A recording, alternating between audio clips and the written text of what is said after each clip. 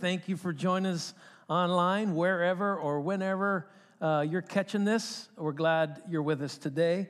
And hey, we are talking about change. We've been talking about change all month, and we've talking about keeping the change that we make. We're looking at change that really matters. And we talked about making sense of change. First week, we talked about the fact that sometimes the change that we think we want isn't always the change that we need. Sometimes there's been things that I just knew that I needed, I wanted, and I was so glad that God didn't give me that, because in time I saw what I really needed is what He gave me. Last week we talked about how we can open up God's Word, and James says His Word is like a mirror. It can reflect back to us. His Word can speak to us and say, hey, Dave, there's a spot I need to work on. There's a spot you need to change. And so we're talking about keeping the change. And along with that, we're doing this 21 days of fasting and prayer following the 21-day devotional. I hope that you're being able to participate with us and move along with us. It's not too late. It's not something magical about the first 21 days of January. You can jump in anytime, but I know it's very helpful. And I know for me, it's been a real blessing.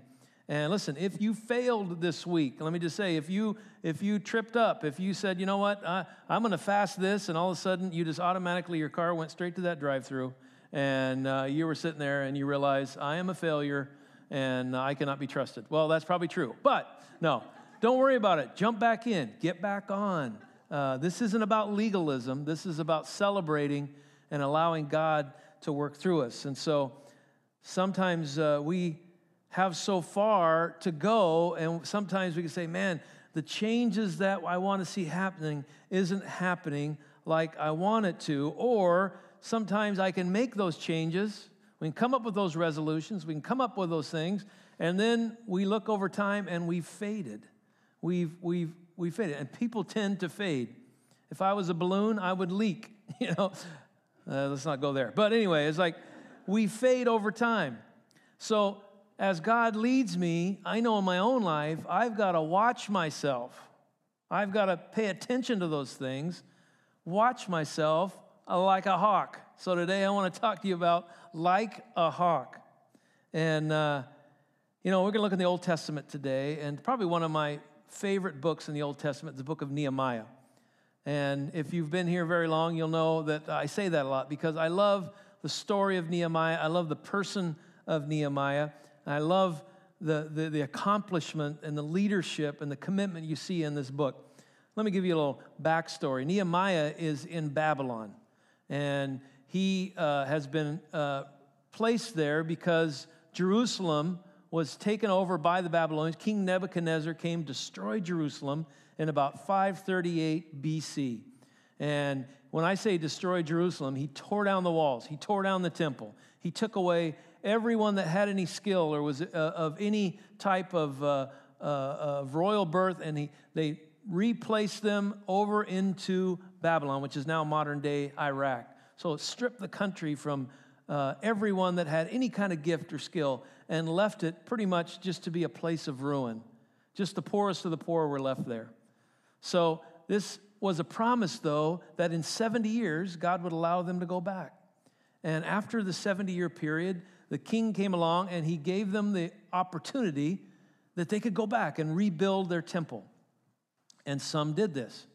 But for whatever reason, efforts that tried and failed, the walls continued to be destroyed. And in that time, if your walls of your city were no good or full of holes or torn down, you were vulnerable to every kind of trouble and every kind of harm.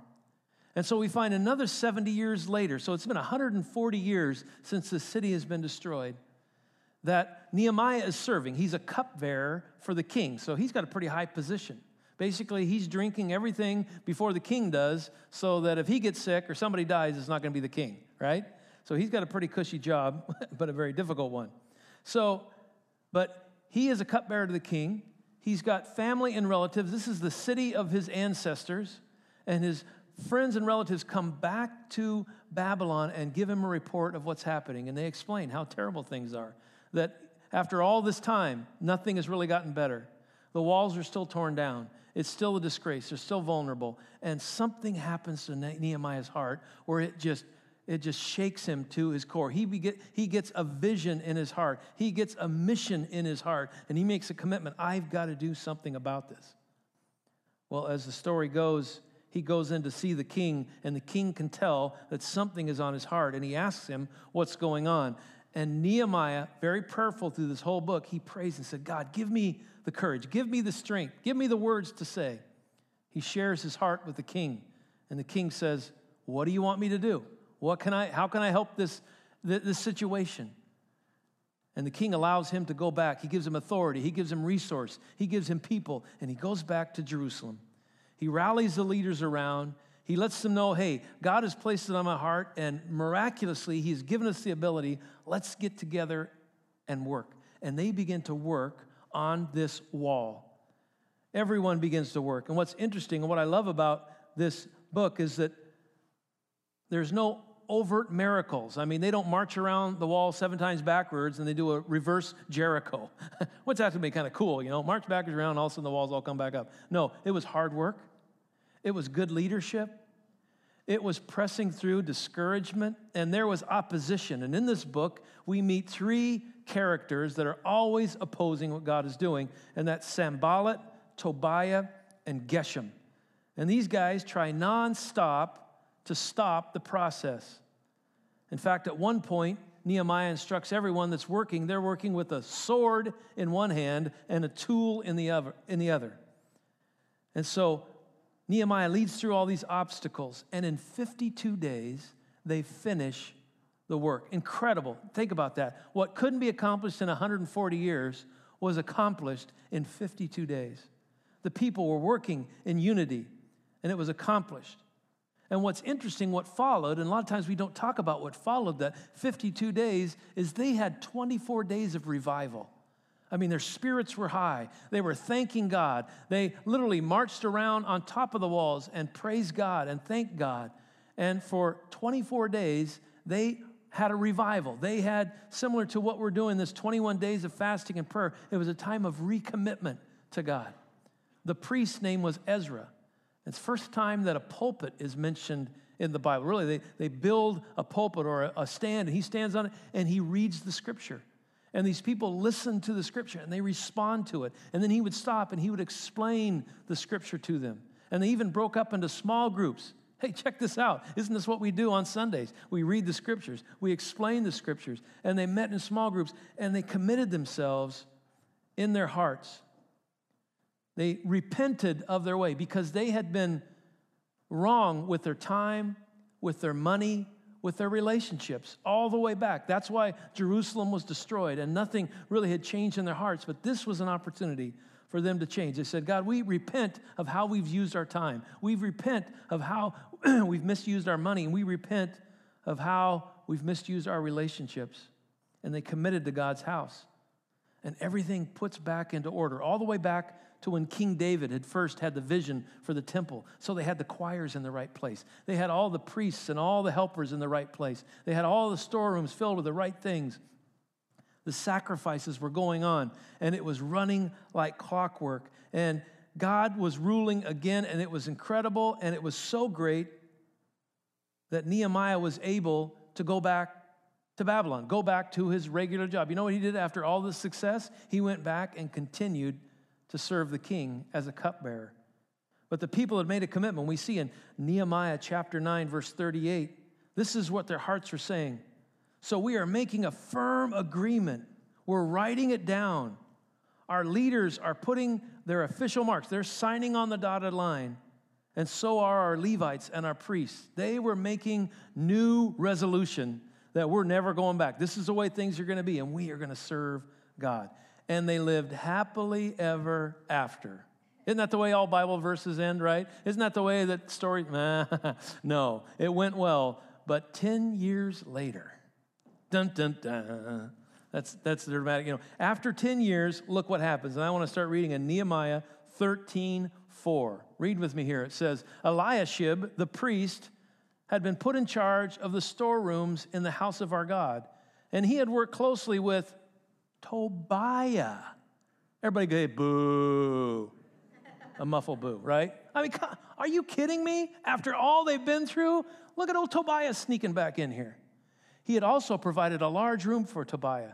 It had been used to store the grain offerings, the incense, and the objects for the temple had been put there. And a tenth of the grain, olive oil, and fresh wine had been kept there. That's what the law required the Levites. But look what old Eliashib is doing. And Nehemiah explains, but I wasn't in Jerusalem while all this was going on. I had returned to the Persian king Artaxerxes, the king of Babylon. And I went to him in the 32nd year of his rule. Sometime later, I asked him to let me return to Jerusalem. And when I got back, I learned about the evil thing that Eliashib had done. He had provided a room for Tobiah, and it was in the courtyards of God's house. So I was very unhappy, and I threw all of Tobiah's things out of the room. In other words, he broke up with Tobiah, right? Ever break up with somebody and everything goes out and you change the locks? Maybe not, but let's keep going. I gave orders to make the rooms pure and clean. He sanitized them. Isn't this great? It's good. And I put the supplies of God's house back into them. That included the grain offerings and the incense. I also learned, things had even gotten worse, that the shares of the Levites were supposed to be received hadn't been given to them. So all the Levites and the musicians had to leave their regular temple duties. They had to go back to their farm and their own fields. And I gave a warning to the officials and asked them, why aren't you taking care of God's house? They had signed on the dotted line. They had made this firm commitment. We are committed. Forevermore, we're going to be on this place. We're going to be on the right trajectory. It goes on to say that Nehemiah begins to investigate a little more. And what does he find? He finds that on the Sabbath day, which is meant to be set aside, they're still having the gates open and markets going on. They had foreign traders coming in and bringing in their wares, and they were having this open market on the Sabbath day. And Nehemiah kicked them out to the curb, changed the locks, locked the gates. He wouldn't let them in. He sees them doing the same things that had got them kicked out of Jerusalem in the first place.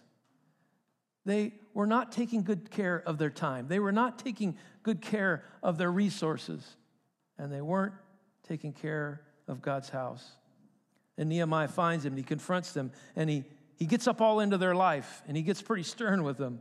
Why are you doing this? You had made a commitment, you made a resolution, and you said you're not going back, but here you are. Here's what's happening. They are in the process of losing the change. And guess what? When I make commitments, I still have the possibility, I am still vulnerable to going back and losing the change that I've committed to.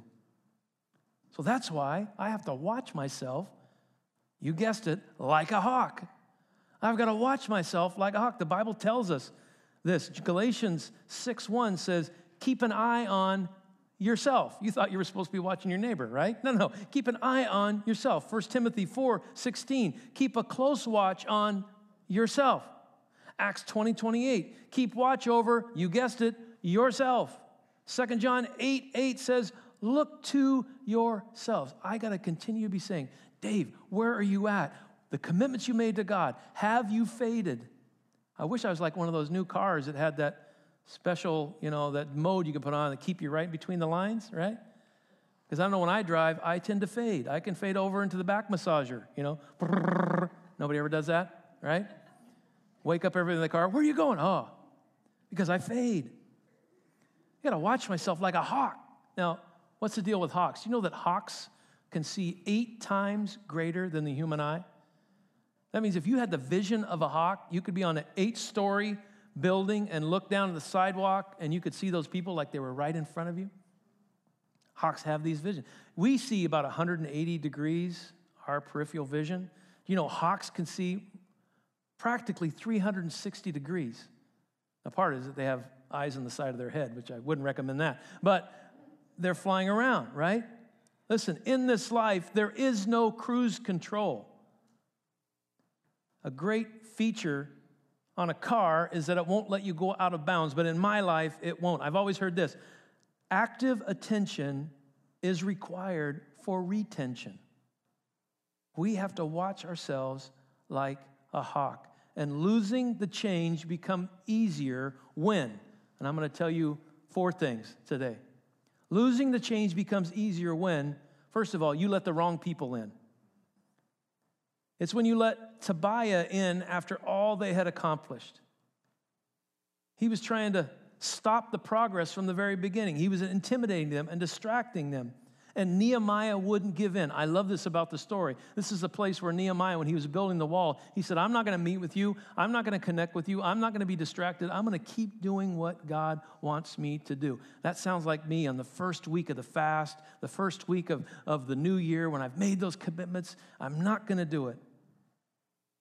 Do you think that they were in these 24 days of revival that they would even consider? When they were in this revival time, when Ezra was reading the word and they were repenting, they probably think in their minds, we're never going back. We're never going to get caught up in the things we were before. But time and pressure, they drifted. They drifted. Do you know that what they call a flock of hawks? They don't really call it that. They call it a kettle. A group of hawks together is called a kettle. How's that for a little bit of knowledge dropped on you? You know, you got a gaggle of geese. You probably heard that one. Or a conspiracy of ravens. You ever heard that? Or a murder of crows. Yeah, it's getting darker and darker. They probably have a death of buzzards. I don't know. But anyway, we're talking about a kettle of hawks. The reason they call them that is because when hawks get together, they fly in these circles. You'll see them circling in the sky. They're circling like boiling water or like water going around into a kettle. They do that for a reason. It helps them gain altitude together. It conserves their energy, and it's a great form of communication with them. You know what I'm thinking? Man, some of us need some kettling in our life. We're trying to do things alone. And hawks know that when they're together, they're working together. They conserve energy when they're working together. They can fly higher when they do it together. And communication is clearer when they're in a group. Sometimes we can let the wrong people in. There's something about when you come to a place of commitment in your life, there might be some rooms you need to clean out, and there might be some keys you need to take away from certain people. And I'm not saying we reject people. I'm just saying if we let the wrong things into our life, don't be surprised if the wheel begins to fade. Second thing that you're at risk of losing your change is this: when you're ambiguous about change. When you're ambiguous about change. This year, I want to be closer to God. Boy, that sounds great, doesn't it? This year, I want to do better. I just want to be so close to God. Well, how and when? You know, when I make a change in my life, when I make a commitment, when I decide that I'm going to do the Daniel diet like I've done on this 21-day stretch here, is I'm going to do Daniel diet, right? I all of a sudden turn into the best Washington, D.C. loophole lawyer that's ever existed. I can make more loopholes for this thing, and I can negotiate. You know, like, yeah, I'm only eating vegetables, but, you know, vanilla ice cream is really made from the vanilla bean. And a bean is what? It's a vegetable, right? And chocolate comes from the cocoa bean. Hello, comes on a bush, right? With the bush, very healthy, right? And I can just begin to negotiate. You can see, I know that sounds a little bit crazy, but that's what we do. I need goals that are specific enough that I can't loophole out of them because I am my own worst advocate. Because I can say something and then I make an excuse about why I say it. The question is, who holds you accountable to the changes you say you want to make? Or do you just leave them ambiguous so if nobody knows when I'm not doing it? Well, it's just good between me and God. Well, guess what? We need more than that. We need people into our lives. That's why Hawk's Kettle. You know, I have a ministry coach in my life, someone that coaches me in my leadership, and he's been with me for some time. He knows who I am, and twice a month we meet together, either in person. Most of the time it's on a Zoom call, and we meet and we talk about goals. And so when I say, hey, he says, where do you think you need to do? I think I need to be doing this. And then he doesn't just say, okay, that sounds good, Dave. No, he says, where are you going to do this? When are you going to do this? Show me on your calendar. Ooh, I hate that part, right? And here's the real bad part. The next time we're on Zoom, guess what he asked me? Hey, you made this commitment last time, So tell me when you've done it. Tell me when you've done it. Show me on your calendar. You see, Nehemiah came back and he held them accountable to the commitments that they had made. Things that he knew they needed to do. Things that they knew they needed to do. And he didn't let them slide. Okay, we've got the enemy in the rooms in our temple, and we're not keeping the Sabbath, and we're letting the market in. Something's got to change. You think you can keep your gates open and let anybody come in and out and everything's going to stay the same? No. Or let me just get real in my life. I can't be hanging out at Krispy Kreme if I say I'm not eating sugar. Hello? Everybody know what Krispy Kreme is, right? Pretty much heaven in a box, right? You get them hot off, oh my goodness. But thank God there's only one in the area and it's far enough away where I can't get there in time. But we've got to be specific. And Nehemiah came back and got real specific. Hello, his stuff's going out, the right stuff's coming in, and we're locking these doors. Hey, on the Sabbath, the gates are going to close, they're not coming in. Because you've got to watch yourself like a hawk, or we'll get all ambiguous about it. Let me ask you this, what gates do you need to be closing in your life? What permission do you need to be giving other people to say, would you watch, would you look, would you help me stay committed to what I need to do? In other words, don't loophole. Third thing is this. We're at risk of losing the change when we have too much time on our hands. Too much time on our hands. You know, when all the trouble started in this particular story, in this particular happening, all the trouble started when the work was finished. Do you notice that? When they were busy on the wall, they didn't have time to do nothing, man. They had a sword in one hand and a tool in the other, and they were working for their lives, and the families were united together, and they were working on the wall closest to their own homes, so they were vested in this thing. And the wall went together, and it came up, and they celebrated together, and then they said, let's all take a break. And things didn't last. And let me tell you, we need to have times to recharge and recuperate. But then we got to get back to work again. So many times when people say, well, I'm going to take a break for a while, and that break just keeps going. And pretty soon we've got too much time on our hands. Pastor Clint was talking today about serving. Everybody in the church needs a friend and a job. Why? To keep us occupied, to keep us busy, to keep reminding us of what we're on earth for. Now, there's been a lot of changes in our culture in this last year, said Captain Obvious, right? And you at home are watching online more than ever before, and we love it, and we're glad you're there. And there was a period of time where we all had to do it to stay safe, and some still need to do it to stay safe. We see you, we love you, we're glad you're there. But good things happen, some good things happen out of that as we begin to say, you know what, my busy schedule didn't have to be that way, and I was able to change it around a little bit. But let me tell you, if we don't get back to doing and serving and finding others to pour into, we're going to be at risk of losing the change. And we get too much time on our hands, and we don't know what to do. We do need breaks, but you better have a plan to re-engage, or the wheel is going to start to drift, and it's going to become more and more about us. And we're going to let the wrong people in, and we're going to allow the loopholes to justify, and we're going to get all ambiguous, and pretty soon we're just vanilla. Are you still with me? One more thing, and then we're going to pray. This is the last point. I promised you 4. I'm going to give you 4. Here's the deal. We're at risk of losing the change when we misinterpret failure or when we misunderstand failure. I suppose the time they compromised what they were committed to, when they compromise, and I know in my own life, when I compromise, the devil is going to jump on that. He loves it when I don't live up to what I've committed to.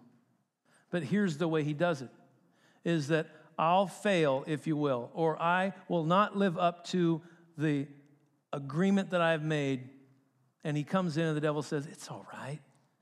It's okay. It's not that big of a deal. Come on, everybody's probably everybody's probably cheating a little bit. Go ahead, man, it's all right. And okay. And then the second time, it's all right, it's okay. It's not that big of a deal. Nobody's really going to notice. And one thing begins to build on another, and pretty soon I'm so far from that commitment. And then you know what the devil does? He comes in with guilt and condemnation and say, you are such a loser. I hate this guy. We should hate this guy, right? Because he lulls us into making the change, and then he beats us up for it. And if we're not careful, we'll say, man, one failure and I'm away from God. One failure, I can never come back. One failure, and it's not worse. That's why I say every time, if you messed up this week, I mean, this is just a small thing. This 21 days, whatever you decide to do, don't worry about it. Jump back in. We're all going to fail. The fact is the long haul. We need to keep coming back. Failure doesn't mean it's over. It means that we just got to reevaluate again. And when you misunderstand failure, then what we're doing is we're misunderstanding grace. That's what grace is for. I'm going to fail. I'm going to blow it. Some of the most grandiose, great plans in my life. I'd like to tell you, I've got a ministry coach, and every one of my goals I meet, and I am so good at connecting. No. I'll mess up. And I'll have to be honest with my coach that next session and say, you know what? I said I was going to do that. I'm not going to make any excuse. I didn't. And you know what? He doesn't beat me up. He just says, okay, let's readjust. You know what? God is so much better at that. The Bible says that a godly man, a righteous man, or as the New Living Version says, the godly man may trip 7 times, but they will get up again. But one disaster is enough to overthrow the wicked. You know, statistically, this is a time of a lot of change where we say, I'm going to do this, and then we stop and we fade and we get discouraged and we never go back. A lot of people during this time of the year say, I'm going to quit smoking. Do you know that 2 out of 3 people that say I'm going to quit smoking never even try? Do you know that about 8 out of 10 that do try fail? But you know, it's interesting. I was reading those that are successful at coming all the way through and accomplishing that goal in their life, they fail more than 6 times on average. Listen, this road toward heaven, it's not a parking lot. It's a continual journey. Sometimes there's going to be twists. Sometimes there's going to be turns. Sometimes there's going to be detours that I choose myself that I should never have chose. But let me tell you, God is always there saying, come on, let's just get back on track. Let's just get back on track. That's why we say it's great to have a dedication. It's great to say 21 days of fasting and prayer, but it's not about legalism. It's about the freedom to say, God, I just want to follow you more. I just want to connect with you more. Not because I have to, but because I see your heart for me. If failure was final, we would never have the story of the prodigal son in our Bibles. He blew it more than most of us could ever even imagine blowing it. And guess who was waiting for him on the journey back? It was a loving father embracing him, saying, let's go again. Let's go again. You might need to look around your life. We've got to watch ourselves like a hawk. Some of us might need to go home and search some rooms because stinking Tobiah has snuck back in. We got to kick him to the curb. We got to say, man, it's not me, it's you. We're breaking up. Your stuff's going on the lawn. Or maybe we realize there's some places in our life we've just let the gates open. Even though we say we're committed to it, we've left the gates open. We've left a loophole. Or maybe we've just taken a break, and maybe we needed one, but we've never re-engaged in serving others. And because of those things, now we feel like we failed and there's no coming back. Let me tell you again, there's no place you can go so far that God can't reach you. There's no decisions you can make that will disqualify you from the grace of God, because that's why a grace is so amazing, because he continues to say, come on back, come on back. Watch yourself like a hawk, but realize grace says God's word is going to keep you coming back, and you'll see his arms open for you. I love this story. I love the accomplishment. I love the victory. I love the celebration. But I also love that even when they blow it after, there's still a way back. Would you pray with me today? Jesus, I thank you for your word. I thank you for the changes that you lead us to. I thank you for the burdens and the challenges you place in our own heart. And God, thank you that we can actually be honest with ourselves and open up your word and say, point out the spot, God. Point out the spot that we can hold ourselves accountable to and walk our way back from. God, I pray today that you would help us. You would help us to see that we can continue to go, we can continue to make those commitments, and even when we fade, we can get right back in and go further. Maybe you're in the room today and maybe it has nothing to do with any kind of fasting and prayer, but just in your week, in your life, right now in this season, you felt like you failed. And the enemy is beating you up over it and telling you there's no way back. Don't listen. Let me tell you, Jesus has you here. There's no accidents for you to be where you're at today. It's no coincidence that you're watching today, that you're listening to this today. And he's telling you there's always a way back because my grace is here for you. Do you need to go in and clean out some rooms? Yeah, probably. Do you know you need to go and close some gates? Absolutely. But he's there for you. Don't misunderstand failure. It's a detour, but it doesn't have to be final. You can always come back. Jesus, help us come back. Jesus, help us stay true. Maybe you just want to say that prayer today. God, you've seen what's happened to me. You've seen my own choices. Bring me back. Bring me back. Maybe you don't have a relationship with Jesus today, or you've been far from him.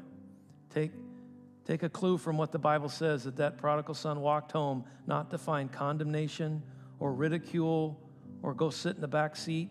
He was embraced just like you will be embraced, a heavenly Father that says, I love you no matter what you've done, no matter who you've done it with. Come on, let's go for something better. I love you so much, I'm not going to leave you there. Let's change. Let's move forward. You could say that prayer today. Jesus, come into my life. Help me to see you where you're at. Amen. Amen. Well, thank you so much for your prayers, and I encourage you, again, don't leave it ambiguous. There's a Connect card right in front of you. There's a place for you right now online that you can lift your hand. You can ask for prayer. You can let the host know that you would like for more connection, and we want to talk it through. Let us know the decisions that God is placing on your heart today. In just a moment, we're going to open up the prayer wall, and basically that's a place where there'll be people that would love to pray for you safely behind one side of a table. You can step up to the other and receive prayer. If you would like to have a prayer request and you're watching online, let us know.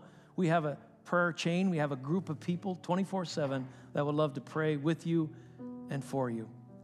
If you'd stand with me right now, I just want to say thank you for your faithfulness, and those of you that continue to give and support Family Life Church. The churches have come through most crazy time in the history of my lifetime and in a generation. But you've continued to be faithful. You know, we're continuing to support our missionaries. We have missionaries that we give to. We have not missed 1 month of support to our missionaries, and it's thanks to your generosity. Thank you for that. Continue that up, absolutely. Because we're not done. This isn't a parking lot. This is a road. We're moving forward. Until I see you again, I pray that God would bless you and keep you. I pray that he would turn his face towards your life, that he would see you and you would see yourself. Maybe you're going to have to watch yourself like a hawk, but you're going to see you the way he sees you, with love and compassion. God bless you as you go live the life today.